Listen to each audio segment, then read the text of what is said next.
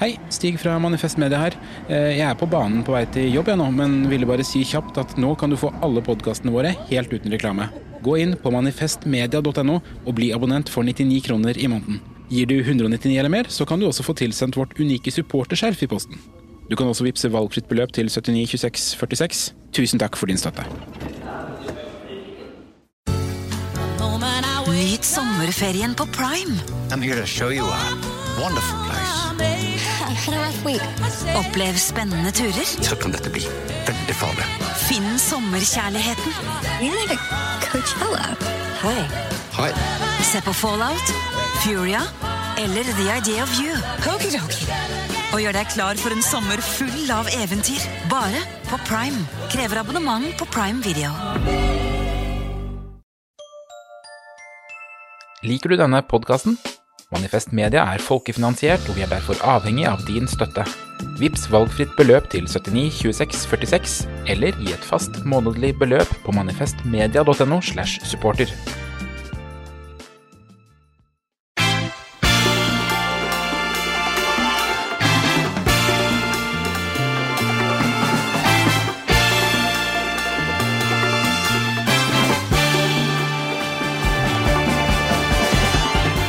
Mimir, før vi går i gang i dag, så har vi jo noe fra forrige uke. Du var jo i skriftestolen her og innrømte å ha blitt et dårligere menneske, og så lovet du å gjøre bot for din politikeradferd. Du skulle ikke hetse andre partier på Facebook, du skulle tvert imot skrive godt om dem, og så skulle du visst nok lese en unyttig bok. Hvordan har det gått med botsøvelsen? Det har gått veldig bra. Jeg har lest Markens Grøde og Døden på Oslo S. Og så... Døden på Oslo S og Markens Grøde finnes det et samlebind med det. Og så har jeg ikke sagt noe stygt om andre politikere, men jeg har sagt desto mer stygt om andre folk. Så jeg holdt meg til det, men nå har Erna Solberg hatt noe sånn provoserende pensjonsutspill, så det ryker snart, altså. Ja, men har du blitt et bedre menneske? Ja, det vil jeg si gradvis, men du merker jo at det som nyttårsforsettet med en gang denne uka er ferdig, så er tilbake til gamle takter. Ok, vi skal videre til dagens store sak.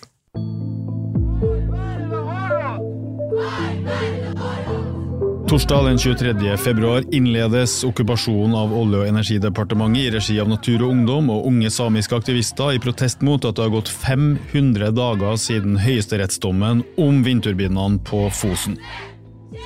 Mens aktivistene blir isolert inn i departementet, etableres det en solidaritetsleir på utsida, der etter hvert flere hundre mennesker samler seg. Greta Thunberg kommer til landet, og det begynner å reise hundrevis av aktivister fra Sápmi ned til Oslo, og i løpet av noen dager har man også aksjonert foran Finansdepartementet, og aktivistene lover at de akter å stenge staten inntil høyesterettsdommen blir fulgt opp. Regjeringen ved statsråd Aasland forsøker å snakke med aktivistene utenfor departementet. Det går ikke bare bra. Det må ta slutt. Vi tåler ikke mer av det her. Det er slutt nå. Nå er det nok. At vi skal ivareta urfolks rettigheter, det er det ingen tvil om. Urfolksrett er ikke valgfritt! Det går heller ikke veldig bra da saken kommer opp hos Fredrik Solvang i NRKs Debatten. Mener regjeringen at det foregår et menneskerettighetsbrudd nå?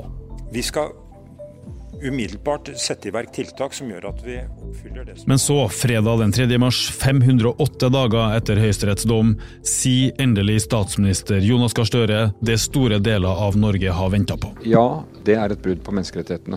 Så svaret på det er ja. Mimir, du har dels vært på komitéreise i Japan, men selvsagt fulgt saken tett hele tida i norske medier, sånn som alle vi andre, og hvilket inntrykk har det som har foregått i stund og gjort på deg?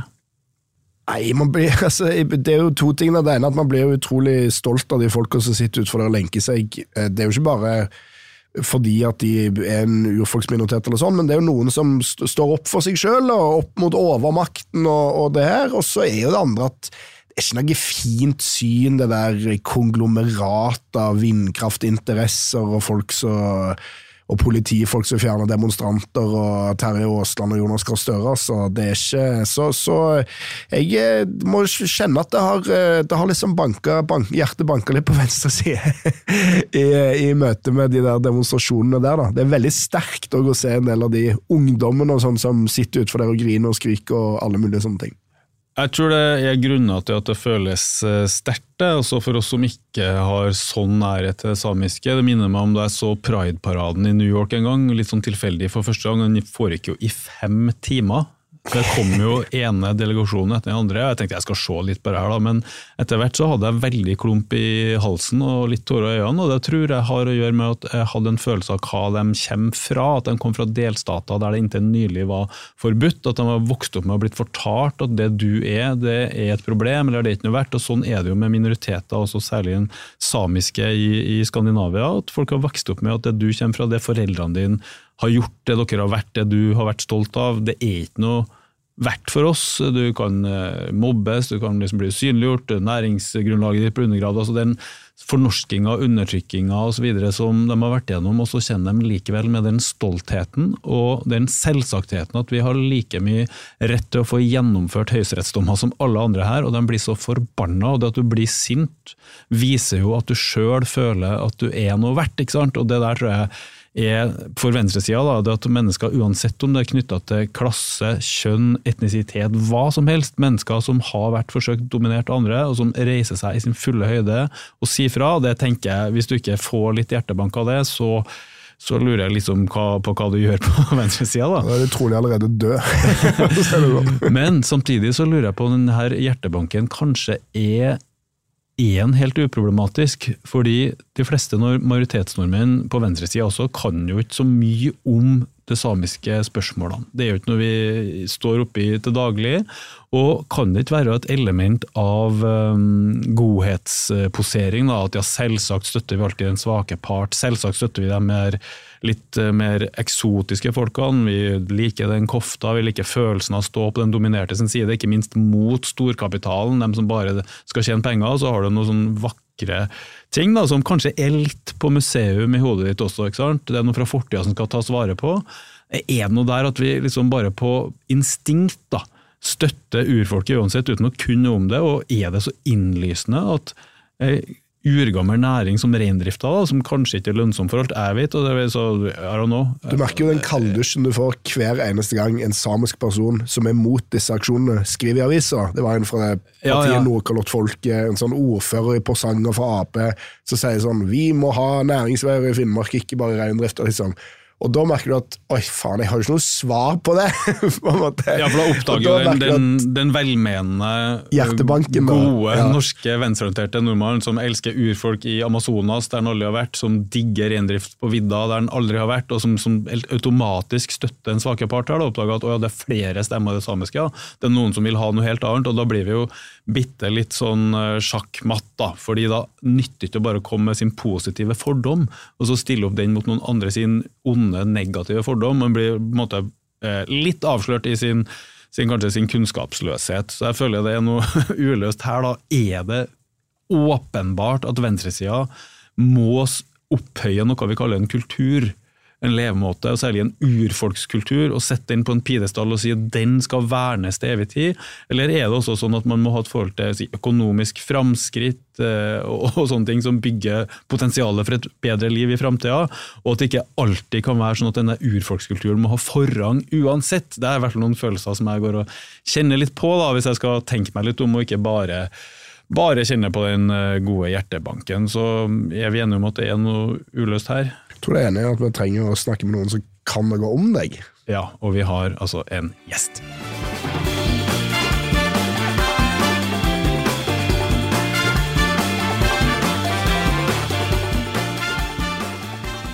Han kommer fra vidda, født og oppvokst I en reindriftsfamilie, begynt på skolen tilbake I 1965, det var en tid det var helt vanlig å omtale en av våre samiske søstre eller brødre som lappjævel.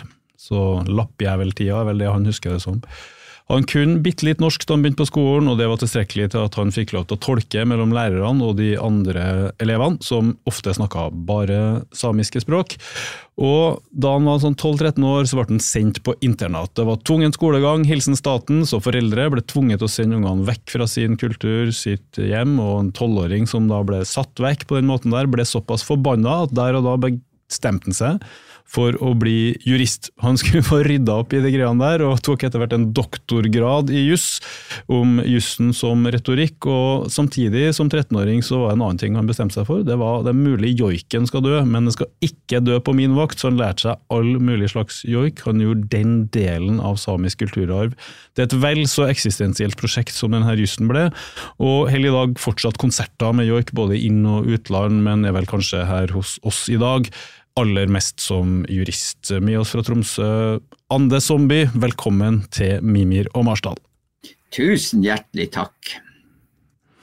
Du, denne saken som har herjet i norske medier nå et par uker, kan du bare stikkordsmessig prøve å forklare oss hvorfor har den vekt et så sterkt engasjement i den samiske delen av Norge?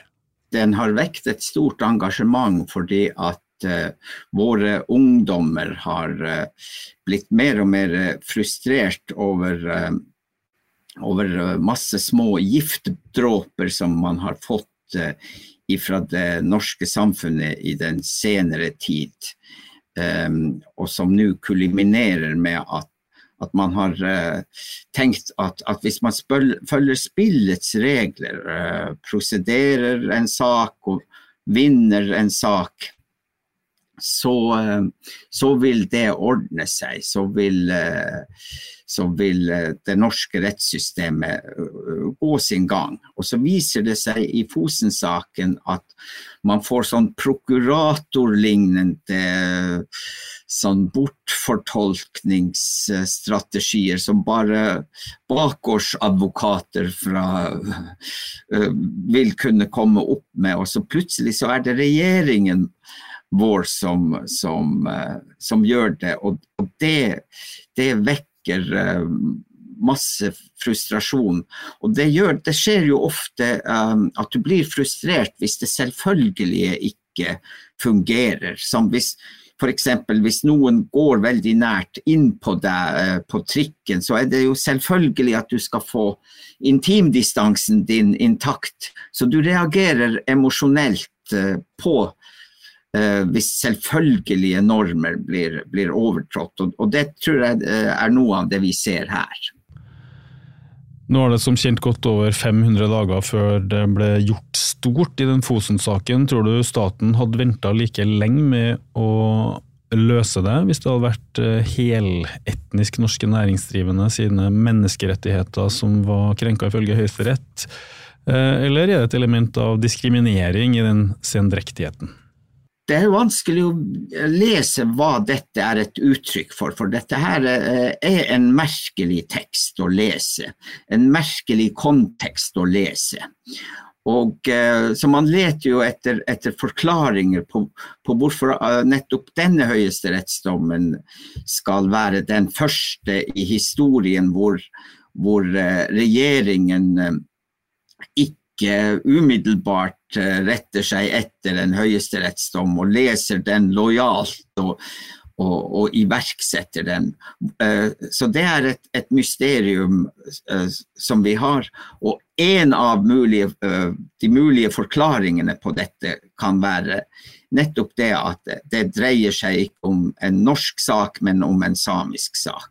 Men du personlig, så skal jeg være helt ærlig, føler du en forbindelse mellom de 500 dagene og det å gå i et norsk skoleverk der du kan kalles lappjævel og deretter bli tatt fra foreldrene dine? Så er det her en kontinuitet for deg? For meg er det en kontinuitet. Du vet, i den samiske verdenen så har vi jo et slags fatalistisk ordtak som sier «Dacha le dacha joeke beive».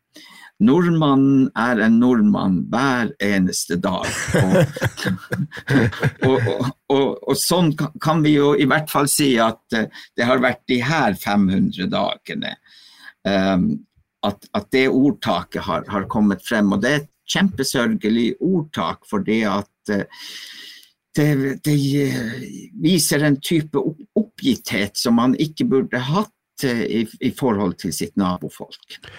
Ande, altså, du jo samisk, og samer har jeg veldig stor sympati for, men du også jurist, og jurister har jeg null sympati for.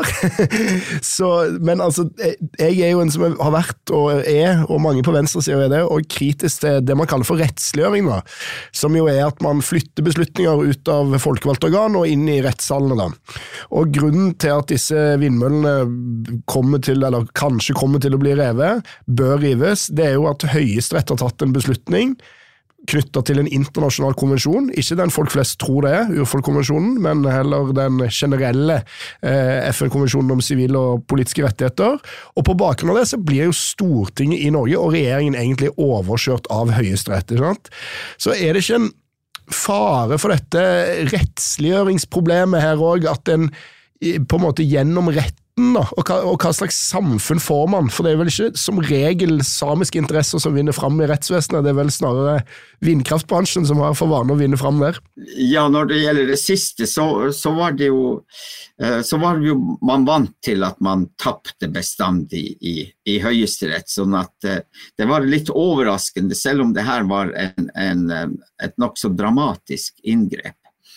Men det jo problemet med i et demokrati, det vil jo være straks du ikke har en helt homogen befolkning, altså hver gang du har en minoritet i en majoritet, og det være seg en etnisk minoritet, en kulturell minoritet, en seksuell minoritet, en språklig minoritet, så får man jo dette problemet med at et flertall vil kunne kjøre over et mindretall. Og det en del av flertallsdemokratiets sårbarhet, og det har man jo prøvd å fikse gjennom det at man sier at man skal ha en rettsstat, og rettsstaten skal da sikre at for eksempel at ikke flertallet overkjører mindretallet. Sånn som i den sterkeste fornorskningstiden så opplevde vi jo det med at det norske flertallet kjørte over det samiske mindretallet og forbød det samiske mindretallets språk og forbød det samiske mindretallets kultur og så videre. Sånn at de rettslige institusjonene jo viktige på den måten at de nettopp ivaretar noen viktige sivilisatoriske verdier. Og en slik sivilisatorisk verdi jo at flertallet ikke bør kjøre over mindretallet. Og så har man jo, ikke sant, politikken har jo også den sårbarheten at lobbyen kan viske politikken inn i øret. Og så antar vi jo at domstolene mindre utsatt for akkurat lobbysårbarheten, selv om det har vært en av spekulasjonene i det samiske samfunnet om det lobbyen som har visket til OED at man ikke kan iverksette den høyesterettsdommen. Om det vi ser den lobbysårbarheten som ikke angår bare det samiske samfunnet, men som kan være et generelt samfunnsproblem for oss alle, enhver av oss som borgere i dette land. Altså det du egentlig tenker da at uten et sånt minoritetsvern rettighetsfestet, da vil egentlig samene tape alltid, fordi de dømt til å være i den evige minoritet da. Ja, det den permanente minoritet jo det problemet som vi forsøker å fikse gjennom det at vi prøver å møblere de rettslige normene, de rettslige institusjonene, de rettslige prosedyrene, sånn at det vil kunne funke. Og så halter jo det systemet også en del, men det kanskje det minst dårlige vi kan få til. Så det jo dette her, altså bare for, det jo et siste element som dette internasjonale, altså dette jo en internasjonal konvensjon, og den jo dynamisk, så vi ser at innholdet i konvensjonen, eller hva den betyr, det endrer seg jo etter man har skrevet under på den eller ratifisert den. Og de som bestemmer de endringene, de sitter jo ikke hverken i Sápmi eller i Norge, de sitter jo i Genève. Ja, og der tenker jeg altså et moment i det Mimir nevner, at når andre opptatt av det med lobbymaktas innvirkning, ikke sant? At det kan jo godt være at det lobbyister som påvirker den komiteen i Genève også, ikke sant? At det uten noe nordmenn har noe kontroll over helt tatt, og så kommer de med en uttalelse, og den legger grunnlaget for det som blir høyesterettsavgjørelse for eksempel, og det norske folkestyret er jo da egentlig satt i parentes da, og hvorfor skulle det ikke være like mye lobbyisme der som på Stortinget? Ja, jeg tror at menneskerettighetskomiteen, den fungerer som en type domstol med at først sender man inn en klage, og så sendes et tilsvar, og så sendes en kommentar til dette tilsvaret, og så det en sånn korrespondanse som basert på fakta, altså bevisføring, det basert på rettslig argumentasjon, sånn at menneskerettighetskomiteen skal jo være en sånn komité som baserer sine avgjørelser på evidens og normer, sånn at man nettopp prøver at det ikke skal være sårbart for lobbyer, slik politiske organer fort kan være, fordi at i menneskerettighetskomiteen så sitter det en del toppjurister fra ulike rettslige tradisjoner, den nordiske rettstradisjonen, den angloamerikanske rettstradisjonen, sivillovtradisjonen, så det folk fra ulike rettslige systemer som møtes i den komiteen, og sant, det jo også mennesker, de ikke guder, sånn at man har jo de helt vanlige menneskelige skrøpelighetene også med, sånn som vi har med domstolsavgjørelser, men som jeg sier, det ikke perfekt, men det det minst dårlige vi vil kunne få til i det nåværende stadiet i vår sivilisasjon. Vi skal videre til neste tema, bare helt til slutt på her, Mimir, ble du noe betrygget på at rettsliggjøringen ikke overstyrer folkestyret? Både ja og nei, altså jeg I hvert fall synes at andre har helt rett I at man må ha et sånt minoritetsvern, og så det bare viktig å huske på en ting, og det det at de rike, de prøver ofte å definere seg som samme type minoritet som samer, men det de ikke.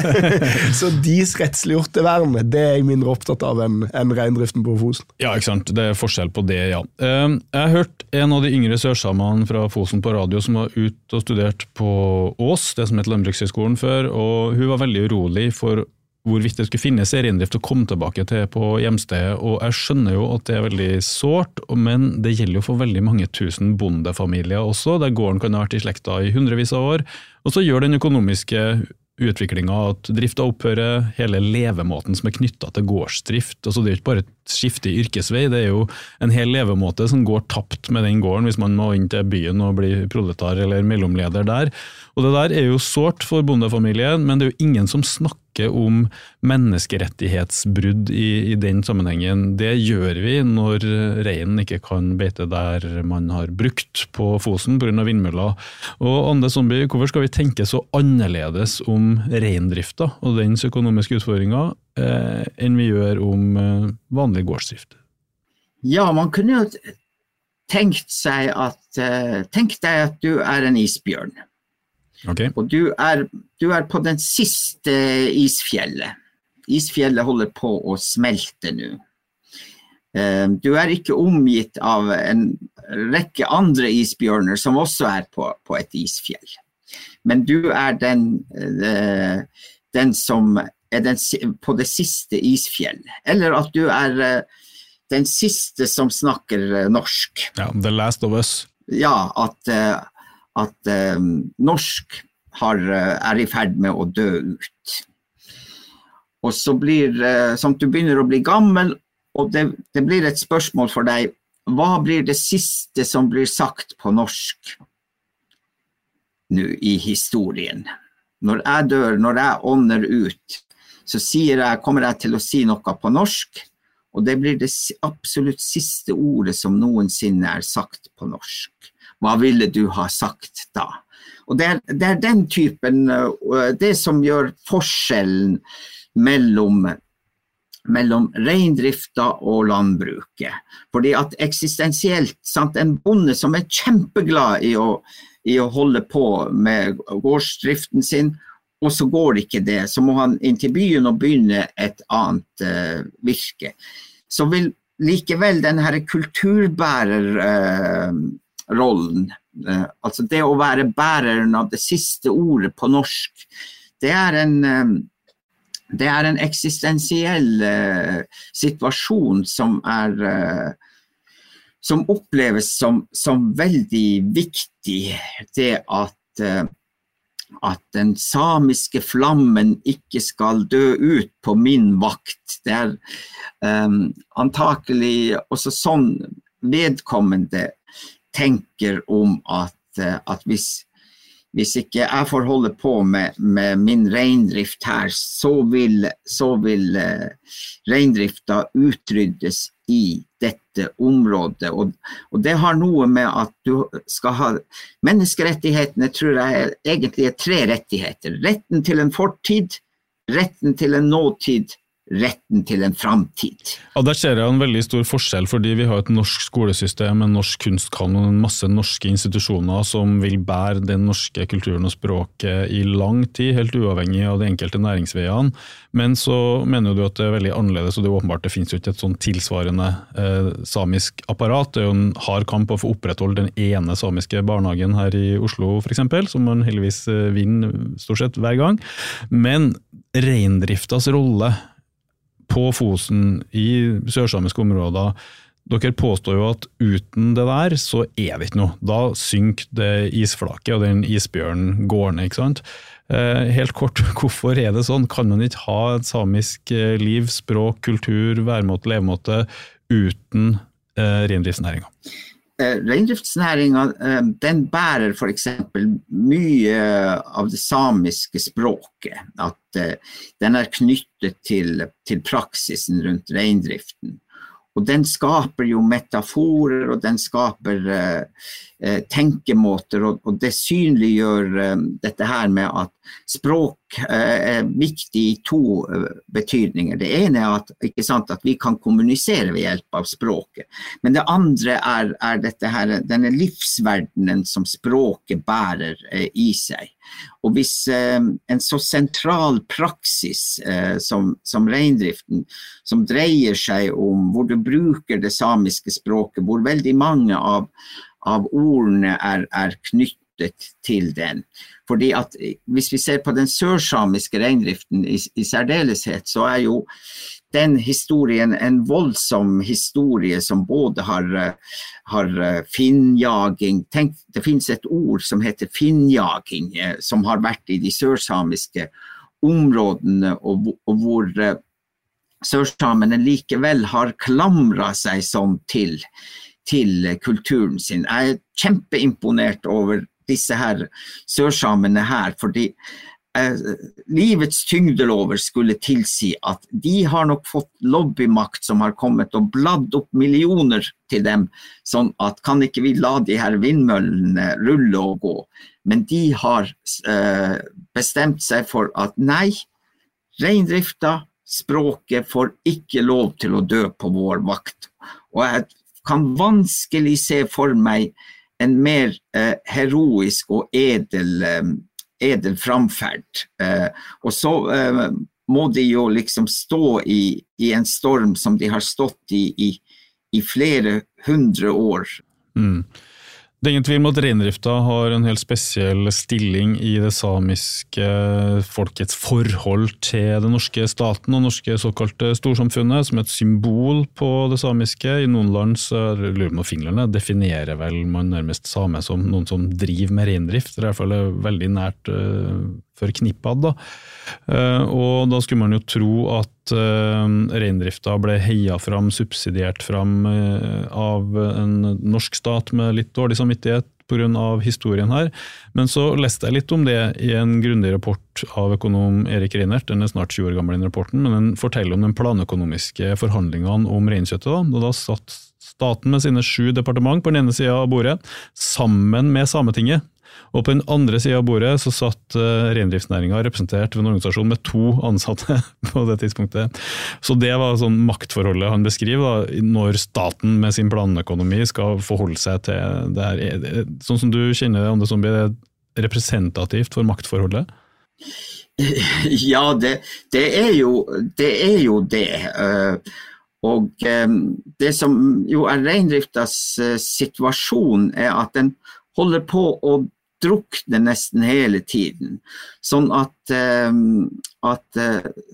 sånne agendaer som hadde vært veldig viktige, nemlig produktutvikling og den økonomiske tenkningen rundt reindrifta, kunne hatt i seg mange muligheter, men som vi ikke får brettet ut, fordi at vi må hele tiden drive på med livredding og prøve å berge reindrifta, sånn at man aldri kommer i gang med samtaler om hva man kunne ha gjort ut av reindrifta. Ja, det her vil jeg gjerne få fortsette litt på, for som middelklasserepresentant som bosatt i hovedstaden med vinskap i kjelleren, så vet jo jeg hva reinkjøttet godt for i det norske kjøkken, og det her har jo alle kjennetegnene til et luksusprodukt.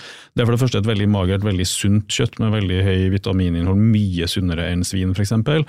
Det har det her etniske ved seg, som selvsagt en fortelling som folk liker, men det jo også sykt godt, og det økologisk, og det burde jo ha vært TV-reklame for den tingen der. Det ligger nedrimet, nedfryst borti frysedisken et eller annet sted, og foredlingsleddet, det her leste jeg nemlig litt om hos Erik Reinert, har jo vært hos nordmenn.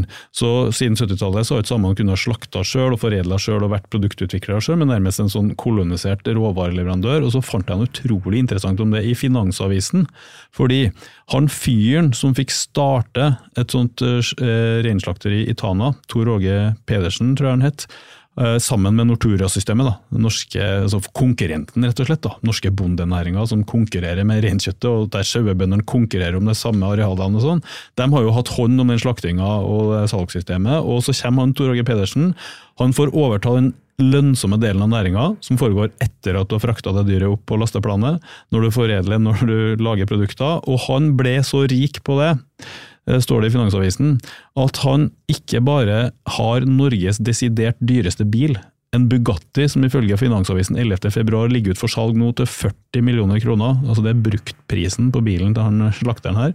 Han også så rik at han har blitt skatteflyktning på Kypros sammen med de norske rederne. Mimir, hva skal du si til det her? Det her det vi, i stedet for at jeg får godt reinkjøtt med god samvittighet som styrker urfolkets næring, så sitter en sånn norsk kapitalist og kjøper en Bugatti til 50 millioner spenn. Det viser jo bare at den fortellingen om grådige reindriftssammer, som Trygve Hegnar og andre forteller, liksom litt på siden av virkeligheten, for å si det sånn. Det litt alternativ virkelighetsforståelse. Og det jo som andre var inne på, det utrolig trist, fordi at egentlig så burde det være mulig å videreutvikle den næringen på masse forskjellige måter, men hvis bare alt en kamp for å overleve hele tiden, så jo det ganske rart da. Men det viser jo egentlig at veldig mye av dette snudd på hodet da. Mange nordmenn i majoritetspolitikken har jo et inntrykk av at reindriftsnæringen bare subsidiert i huet og ræva, samene får alt, der kan de holde på, de gjør det bare som kulturprodukt, og så det på en måte de som står i veien for at den næringen de har jo lavere importvern også. Altså hvis vi hadde fjernet importvernet på norsk kjøtt da, kylling, gris, sau og så videre, den eneste kjøttnæringen i Norge som hadde stått på beina etterpå, antageligvis reindrift da. Ja, vi inne på noe som veldig spennende, og en av de tingene at hvis du en fattig gutt, og så får du masse penger, hvor lang da veien til at du kjøper deg en Bugatti til x antall millioner? Og det der jo jeg bruker å tenke det, altså den nyrike sitt problem jo et slags fattigdomsproblem.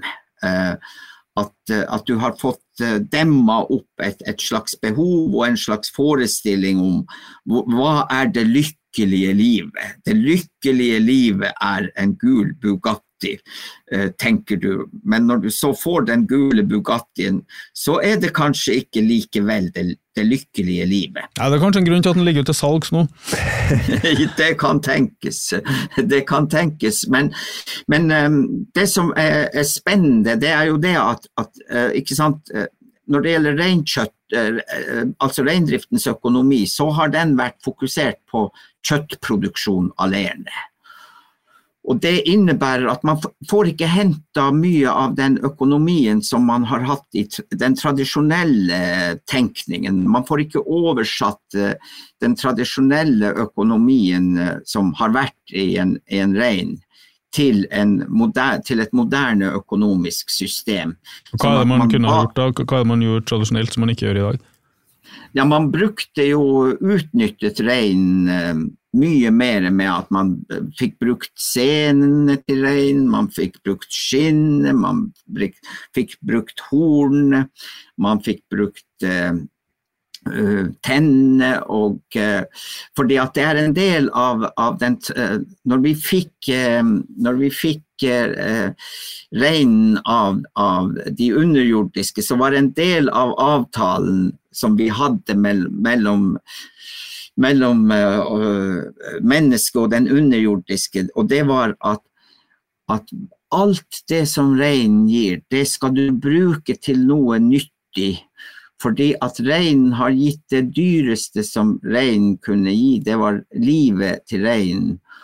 Og da bør kvitteringen di være at du utnytter alt kjøttet, du utnytter alle beina, du utnytter alle senene, du utnytter skinnet, du utnytter hornene, og det gjør du bestandig I en takknemlighet, fordi at det den måten du kan kvittere for noe så ubetalelig som et liv Og jeg vet at Mæresrauna Buljo ifra Nordland, hun har gjort en kalkyle som viser det økonomiske potensialet som I enhver rein.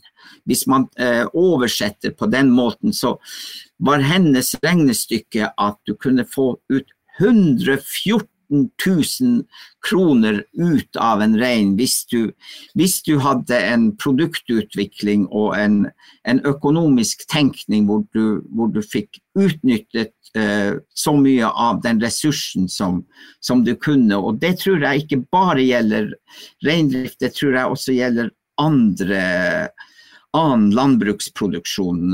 Dette her at den på et vis såpass gammeldags at vi kun tenker selve kjøttproduktet, og så får vi ikke utnyttet de øvrige produktene, men de 114 000 du snakker om per rein, det jo noe som kunne ha skjedd I en markedsøkonomi, men det jo ikke det man har her, det jo den norske landbruksplanøkonomien, og den jo bygd opp rundt bulkproduksjon av svinekjøtt og kyllingkjøtt og alt det der, det jo den måten vi styrer reinnæringen på I dag, så vidt jeg skjønner så har man kalt det for fjøsereformen, at man oppfører seg som om reinen står på fjøset og skal behandles som bulkproduksjon, og du får nettopp ikke hentet ut det potensialet som I næringen, da. Så det her jo egentlig noe å ta opp med Landbruksdepartementet, men jeg føler vi må videre, fordi det rettslige ting her også, så du jo her litt som jurist også, og det her ordet menneskerettighetsbrudd, det har blitt gjentatt og gjentatt av aktivistene nå, og jurister som støtter dem I ukesvis, og det ordet der, det får meg til å tenke på torturkammer I fengselet I Abu Ghraib. Men det vi snakker om her jo at noen reinsdyr på Fosen kanskje ikke vil spise lav oppi akkurat den skråninga de brukte å gjøre det før, hvis det står noen vindturbiner I nærheten, og det da kan svekke reindriftsinntektene akkurat på Fosen på sikt. Og så skjønner jo jeg veldig godt den retoriske styrken I å bruke ordet menneskerettighetsbrudd, og også at dommen I Høyesterett handler om noe som hjemlet I norske menneskerettighetsloven, men kan ikke denne aktivistiske messinga av akkurat det ordet for å oppnå politisk gjennomslag ha en slags nese også?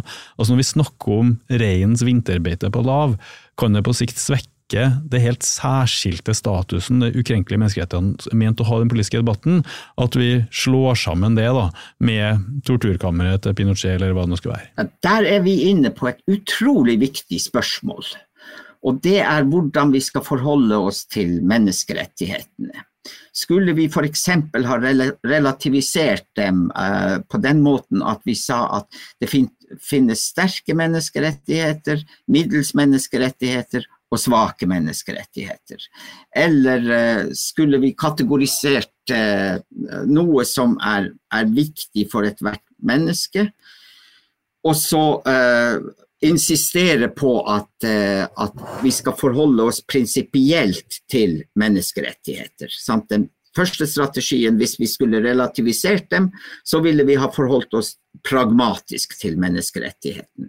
Hvis vi ser på menneskerettighetene som et hele, hvor alle for en for alle, så forholder vi oss prinsipielt til menneskerettigheter. Menneskerettighetene normer som hvis de skal kunne funke, så vil man måtte forholde seg prinsipielt til dem. Men det ikke nettopp hvis du skal ha en sånn prinsipiell tilnærming, at det litt farlig å legge det så mye i de menneskerettighetene, altså at det er jo dette handler jo ikke bare om samiske spørsmål, det handler om mange andre ting, men det er jo en stadig ekspanderende katalog med rettigheter, konvensjoner og så videre og så videre. Og hvis folk til slutt opplever at noen av de rettighetene er så oppleves som svakere enn andre, er det ikke risiko for at du også ender med å svekke de sterke menneskerettighetene til slutt da? Ja, det vi snakker om da, det er jo et økonomisk problem, altså problemet med inflasjon og deflasjon av verdier i en informasjonsøkonomi. Ja.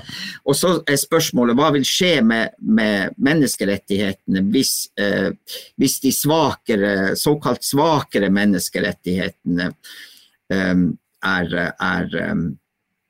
sentral. At de blir fremhevet, så tenker folk sånn, noen maser alt om menneskerettigheter, og det er bare politisk retorikk. Det er det som er faren for den inflasjonen, at så det her må jo du forklare oss hvorfor vi likevel må tenke på den reins vinterbeite på Fosen som en ukrenkelig menneskerettighet.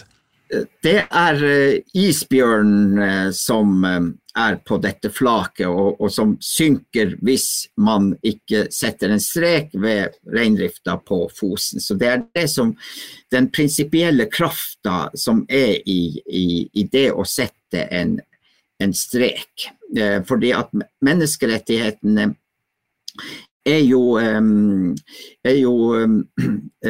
sant, hva som skal inngå i katalogen over menneskerettigheter var jo et spørsmål allerede da man laget menneskerettighetserklæringen og senere når man fikk de to menneskerettighetskonvensjonene, den om sivile og politiske rettigheter og den om økonomiske og sosiale rettigheter, begge fra 1966, så var det jo sant, hva skal inn og hva skal ut?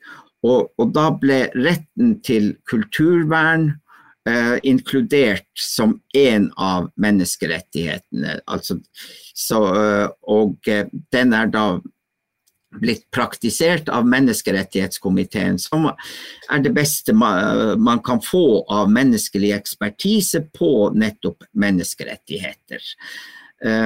Og da blir det jo et spørsmål om vi skal være en sivilisasjon som holder oss med menneskerettigheter, fordi at i en pragmatisk verden så vil jo menneskerettigheter vil jo alltid være noe som er i veien for noe. Så artig en samtale som jeg fikk referert den gangen Norge var involvert i fredsforhandlinger i et mellomamerikansk land, og så var det den norske delegaten sa at men menneskerettighetene er jo viktig å ta hensyn til. Og da sa generalen der at menneskerettigheter, hva dere skal med de menneskerettighetene? Dem er det jo bare småkriminelle og skurker som får nytte av. Og det er nettopp det som er menneskerettighetenes poeng. Fordi jeg og du, vi trenger ikke noe menneskerettigheter, men den som er i en marginal situasjon vil typisk ha behov for menneskerettigheter. Og der det jo også vært å nærke seg et eksempel som ble nevnt av økonom Erik Reiner faktisk i Klassekampen onsdag en uke her, så skrev han om det med nordmenns syn på urfolk i Amazonas, for der har jo Sting lært oss at det veldig viktig med menneskerettigheter, og vi hater jo tanken på at det skal komme noen bulldosere og meie ned regnskogen for å drive med økonomisk utvikling og økt verdiskaping, for at det går på bekostning av de urfolkens menneskerettigheter. Og Reinert mener jo at Støre sin politikk i Norge siden dommen og de første 500 dagene jo lignende med Bolsonaro sin politikk i Brasil, fordi man sier her skal vi ha verdiskaping, næringsutvikling og så videre, og så trekker man litt på skuldrene av de såkalte menneskerettighetene og til urfolket da. Og Mimir, er det sånn at det lettere å ha sympati med andre verdensdeler av nasjoner sine urfolk enn dem som står i veien for vindmøllene hjem hos oss? Det helt åpenbart. Det ikke for deg da, som hater vindmøller. Ja, det hater jeg overalt, så det går fint. Men helt åpenbart, jeg tror akkurat det samme med rett før jul, så var jo Norge pådriver for en internasjonal naturvernkonvensjon, som var veldig Norges rolle i den. Globalt, ekstremt progressiv. Og så var det tilbake til Stortinget å ruinere norsk natur etterpå. Fordi man tenker jo at dette skal gjelde for andre land, ikke sant? Jeg hørte til og med 2 politikere, skal ikke name-oute de, som sa sånn, når de hadde ratifisert denne urfolkskonvensjonen, så tenkte de jo at det skulle gjelde for andre land, ikke for Norge. For Norge behandler jo urfolkene sine på en såpass grei måte at her ville det ikke bli noen problemer med det da. Vi nærmer oss slutten her, folk har jo ting de skal rekke også, men bare tenkte vi skulle røre litt borti det med Sametinget også, som har fått en slags plass i norske demokratiet, og for å få stemmerett, stå i manntallet, så må du oppfatte deg selv som same, men også da ha samisk som hjemmespråk, eller at foreldre, besteforeldre, oldeforeldre med samisk hjemmespråk, eller du er barn av noen som står i, eller har stått i det manntallet. Og så får du da noen rettigheter i det her underdemokratiet, og Mimir, du som sosialist, tilhenger av frihet, likhet og fellesskap, hva tenker du som prinsipielt om å dele ut politiske rettigheter på etnisk grunnlag? Nei, jeg tenker at man kan jo si hva man vil prinsipielt om det, men det er jo sånn alle andre statsborgerskap deles ut da. Altså, stort sett, du kan jo få et statsborgerskap, det kan du for så vidt bli med i samme antall år hvis du har samisk som hjemmespråk, men jeg er jo for eksempel islending bare i kraft av at far min er islending, og sånn ble jeg islending. Jeg er født på Island. Så det er jo ikke så veldig uvanlig da, men det er jo rart hvis du tenker alle mennesker skal være like uansett hvor du ble født, men du kommer nok ikke unna at så lenge det finnes nasjoner og rettigheter og grupper og sånne ting, så må man ha noen rettigheter der man blir født og i det samfunnet man blir født inn i da. Og nå ser vi jo FRP-ere ifølge avisene som melder seg inn i sameantallet og kanskje ikke har noe samisk tilknytning i et forsøk på å påvirke prosessene der. Vi ser jo også flere grupper innenfor det samiske som opponerer mot reindriftsnæringens påberopelse av urfolksrettigheter og menneskerettigheter fordi det kan stå i veien for annen næringsutvikling i deler med mye reindrift, deler av landet med mye reindrift, og Ande Zombie, kan vi komme dit hen at Sametinget vedtar et nei til urfolksvern? Er det en mulig utvikling? Det er jo frykten med Sametinget fra første stund, det var jo at det kan bli flodda av nordmenn som da gjerne vil lukke butikken i samenes navn. Og når FRP-ere går inn i samemanntallet for å prøve å påvirke prosessen, så har jo det et element av kulturkrig, som vi kan kalle det. Vi ser jo det nå at det er en veldig... Så når Trygve Hegnar sier at vi kan ikke la samene herje med oss, så handler det om å gjøre majoriteten til offer egentlig, at vi er offer for noen sleipinger som prøver å tilrane seg et eller annet og hindre nødvendig næringsutvikling, det grønne skiftet og så videre. På den andre siden så har vi det motsatte, at dem som nå påberoper seg menneskerettighetene og er ganske forbanna etter mange hundre år med norske statens dominans, ser jo seg også som offer i den prosessen, og du får en slags kulturkrig om hvem som herjer med hvem. Og hvis du tenker litt fremover til slutt, Ande Zombie, på de materielle rettighetene for kommende generasjoner, hvilken betydning har det, hvilken av de 2 fortellingene som vinner fram i 2023, om hvem som herjer med hvem her? Jeg tror jo at vi skulle hatt, altså jeg tenker at det finnes 3 menneskerettigheter, retten til en fortid, retten til en nåtid og retten til en framtid. Og jeg synes at retten til en framtid i det samisk-norske ekteskapet, for vi i et slags ekteskap. Tvangsekteskap, kanskje? Ja, og jeg synes jo at vi skal prøve å gjøre det beste ut av dette ekteskapet. Sånn at vi får en bedre fremtid å gi til våre etterkommere. Og da tenker jeg at en av de store vanskelighetene som vi har, og som vi bør rette opp i, det den store norske uvitenheten, som egentlig et resultat av en propagandakampanje med at i norsk skole så har man nesten ikke fått noen opplæring om samisk historie, om samisk kultur, om samiske næringer. Og det på en måte det isfjellet av uvitenhet som vi nå har kollidert med i Fosen-saken.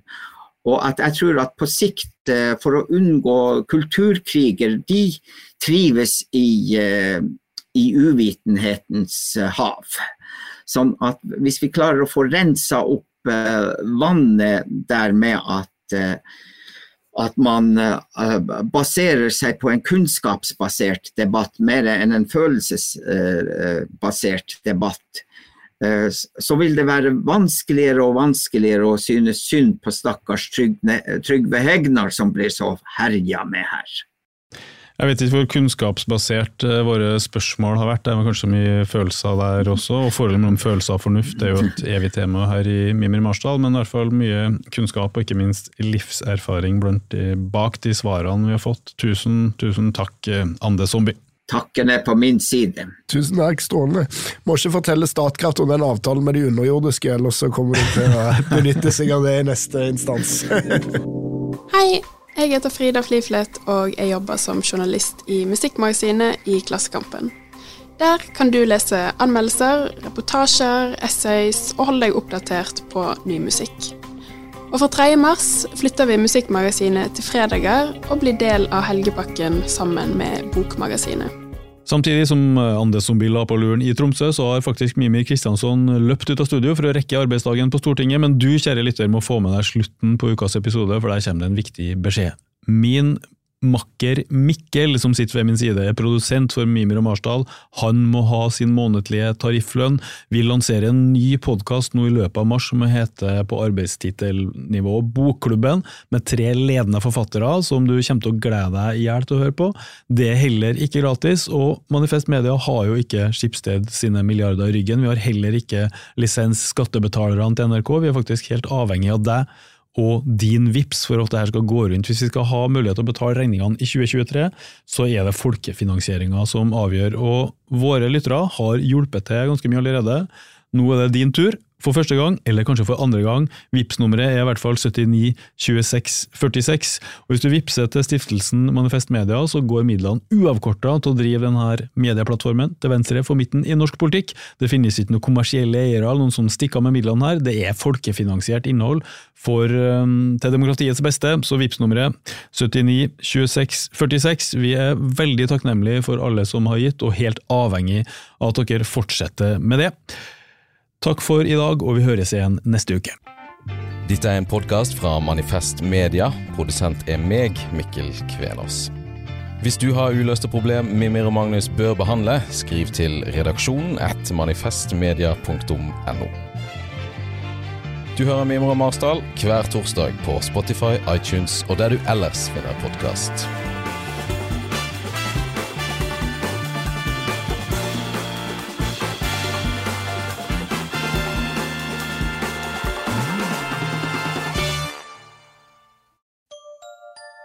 Likte du denne podcasten? Da trenger folkefinansierte Manifest Media støtte fra deg. Vips valgfritt beløp til 79 26 46, eller gi et fast månedlig beløp på manifestmedia.no/supporter. Produsent for denne podcasten var Mikkel Kvenås. Ansvarlig redaktør Magnus Marsdal. Du har hørt en podcast fra Manifest Media. Vi folkefinansiert og avhengig av din støtte. Gå inn på manifestmedia.no og bli supporter, eller vips valgfritt beløp til 79 26 46. Ansvarlig redaktør Magnus Marsdal.